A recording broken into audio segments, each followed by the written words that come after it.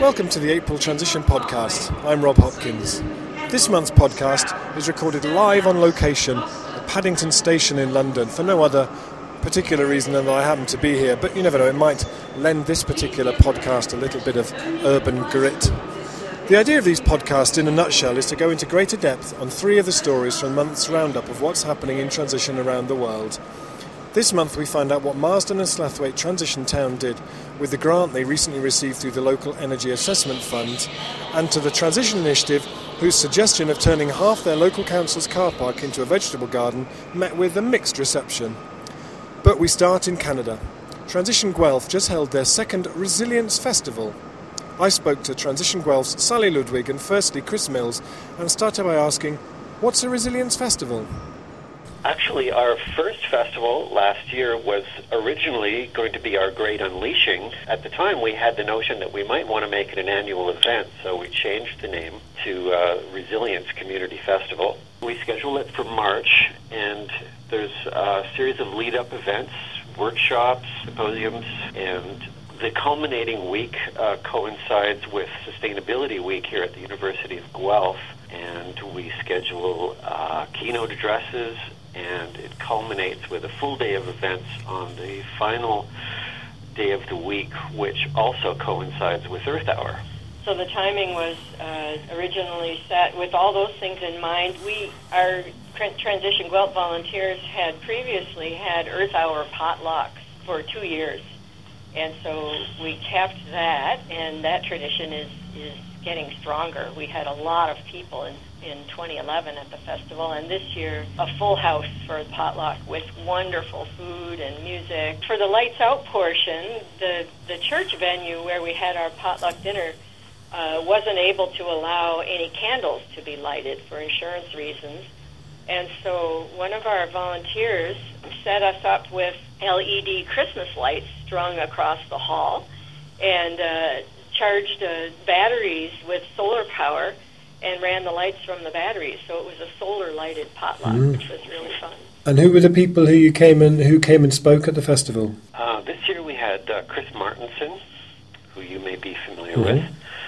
And our second speaker was Tina Clark, who is a transition trainer from the U.S., and she's also a consultant. She works with Bill McKibben in 350.org and the Sustainability Institute in the U.S.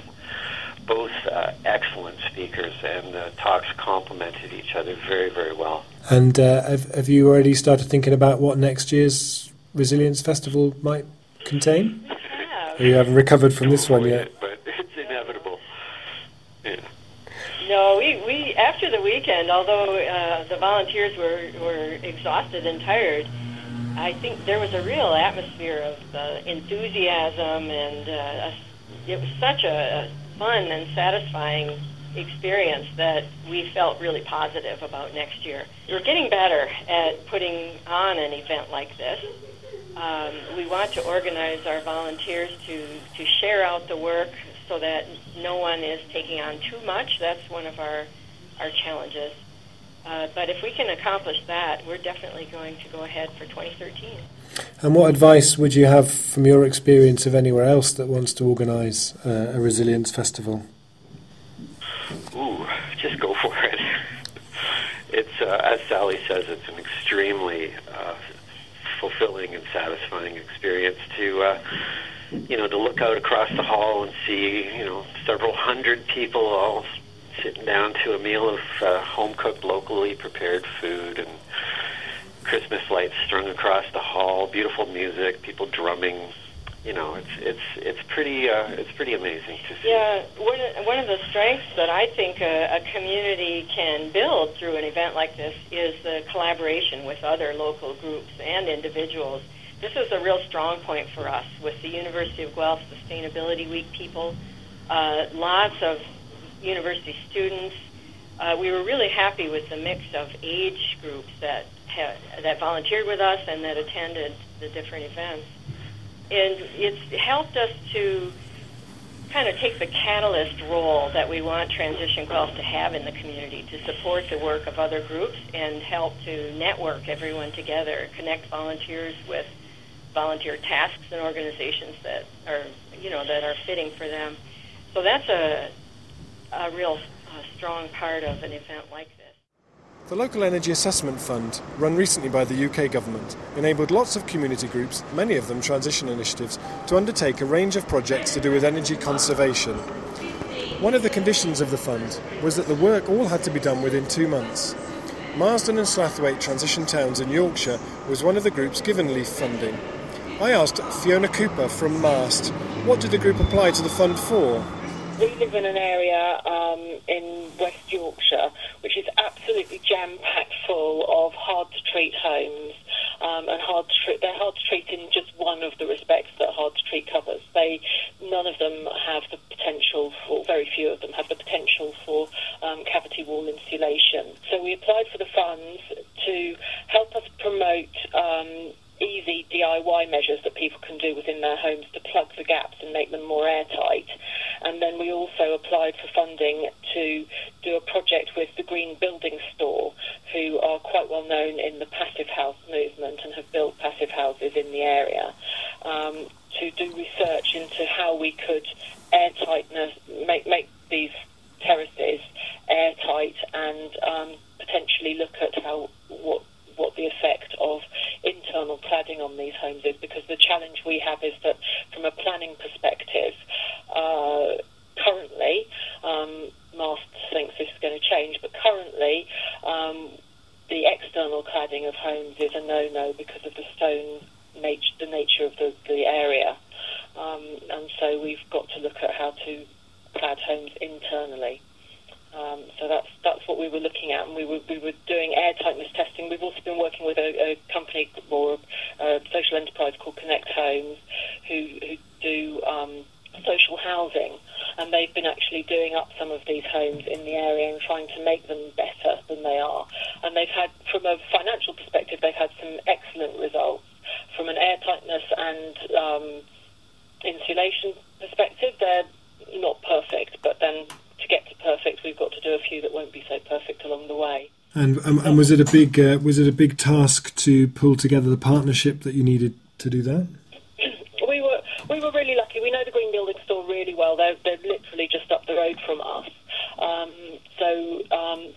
They've been sort of part of us for a while. We didn't know Connect Homes. They were very keen to work with us because what we actually did was go into one of their homes that hadn't been done and one of their homes that had been done and do quite a lot of studies on those homes. So it's useful for them as well. So they were very keen to be involved. And then we also pulled together with a company called Environmental, who one of the director of that company is part of MAST, NOA, and he did some demos and stuff on renewables. So we ran a show at the end of the 2 months of the project. We ran an energy show, which we got quite a lot of people along to, and which people stayed for like 3 or 4 hours. We were just astounded. People were really fascinated with what we did. And the Green Building Store, actually, they built a sort of very solid Wendy house. It takes 4 people to move, but they air tightened it around most of the joints that should be air tightened, and then left the public to find the places where it wasn't airtight and go around with sort of not smoke wands, vapor wand things to find where it wasn't airtight, and that really engaged people in the issue. You know, that the keyhole and all of the letterbox around the skirtings and around the windows and around the plugs and all that kind of thing. People were looking for places where it was leaking, and that really brought home to people what an issue it is for them. So in terms of Marsden and Slathwaite Transition Town, what key thing do you think the last 2 months what have you learnt from it or got from that experience? In terms of the transition town, we've got a lot of collateral that we hope we'll be able to turn into a sort of travelling show around the Kirklees area. We've got some really good relationships with the Kirklees Council, which we partially had already, but I think they've got a new level of respect for us they've seen us achieve really an awful lot over the course of 2 months.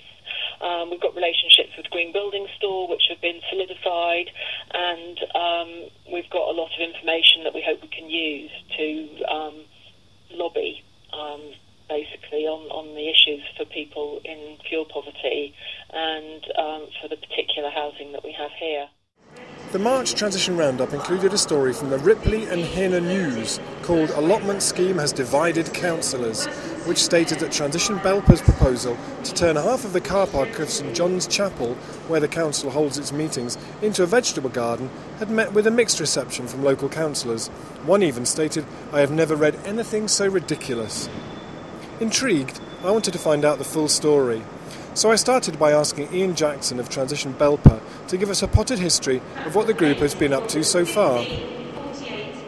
Transition Belper, I think the first meeting was held in December 2009, so we're relatively new to it. And the initial group decided to take it very steady. They'd seen other groups rush into projects and have a bit of a burnout. So for a year or so, it was a fairly slow getting to understand the message. I think the main event then was the Belper Food Fair in 2010 that they put a stall up saying, should we be a transition town? And that's when that hooked a few people in, including myself. And really, it's gone from strength to strength from that point. So in the last 12 months, we've gone from sort of 30 people we were regularly updating to around 250. And as we grow, then people with different skills are joining the group. So the story that we picked up was about the council and the car park. We've been looking around at what other groups are doing, and we've seen things like guerrilla gardening and things like that. So they were the ideas that people were coming up with. We've developed a pretty good relationship with our local town council and also our borough council. So I'd spoke to our town clerk some time ago saying if there was any land available, could we potentially develop it for a community garden? So it was a very general brief. We've got quite a few areas, even though we're a World Heritage Site in Belper, we do have a few areas where land has been bought by a large supermarket for possible development in the future that are getting a bit derelict. So, we were looking at possibly hoping to do some development on a derelict site or any available land. The town clerk's been very supportive and has come up with 2 or 3 suggestions. Now, one of them is in the car park of the chapel where the council is based. About half of the land is rough tarmac with cars on, but the other half is really just growing wild. I think it used to be a scout hut, and so they said, would we be interested in doing some work in that area? We said yes, it's bang in the middle of town. We have volunteers who live very close by, and so we're quite keen to develop that and some other areas as well if possible. So it sounded from the piece like it was quite a controversial proposal to dig up half the car park and start growing food on it. Allotments in Belper that are fully allocated. The town council regularly put pleas out for landowners to say, is there anything else available? Within our transition group, we know there are people who live in houses that haven't got great gardens and like to come and help. But in general, there's a very positive feeling about transition in Belper. Whenever we do awareness events, people come up to us and say, we don't need to get to transition, we're already doing it. And we say, that's just great, to share your knowledge, share your skills. So it will be definitely a take-up. The issue with us is just having a good leader to lead the project, which we now have. Somebody's come forward who's got the time and is really keen to move it forward. The council actually asked us to adopt the train station as well. So I really don't understand what happened at the last meeting. So we were hoping to adopt the train station, and there's gardens on there that want tending, but we want to use that as the community hub centre as well. And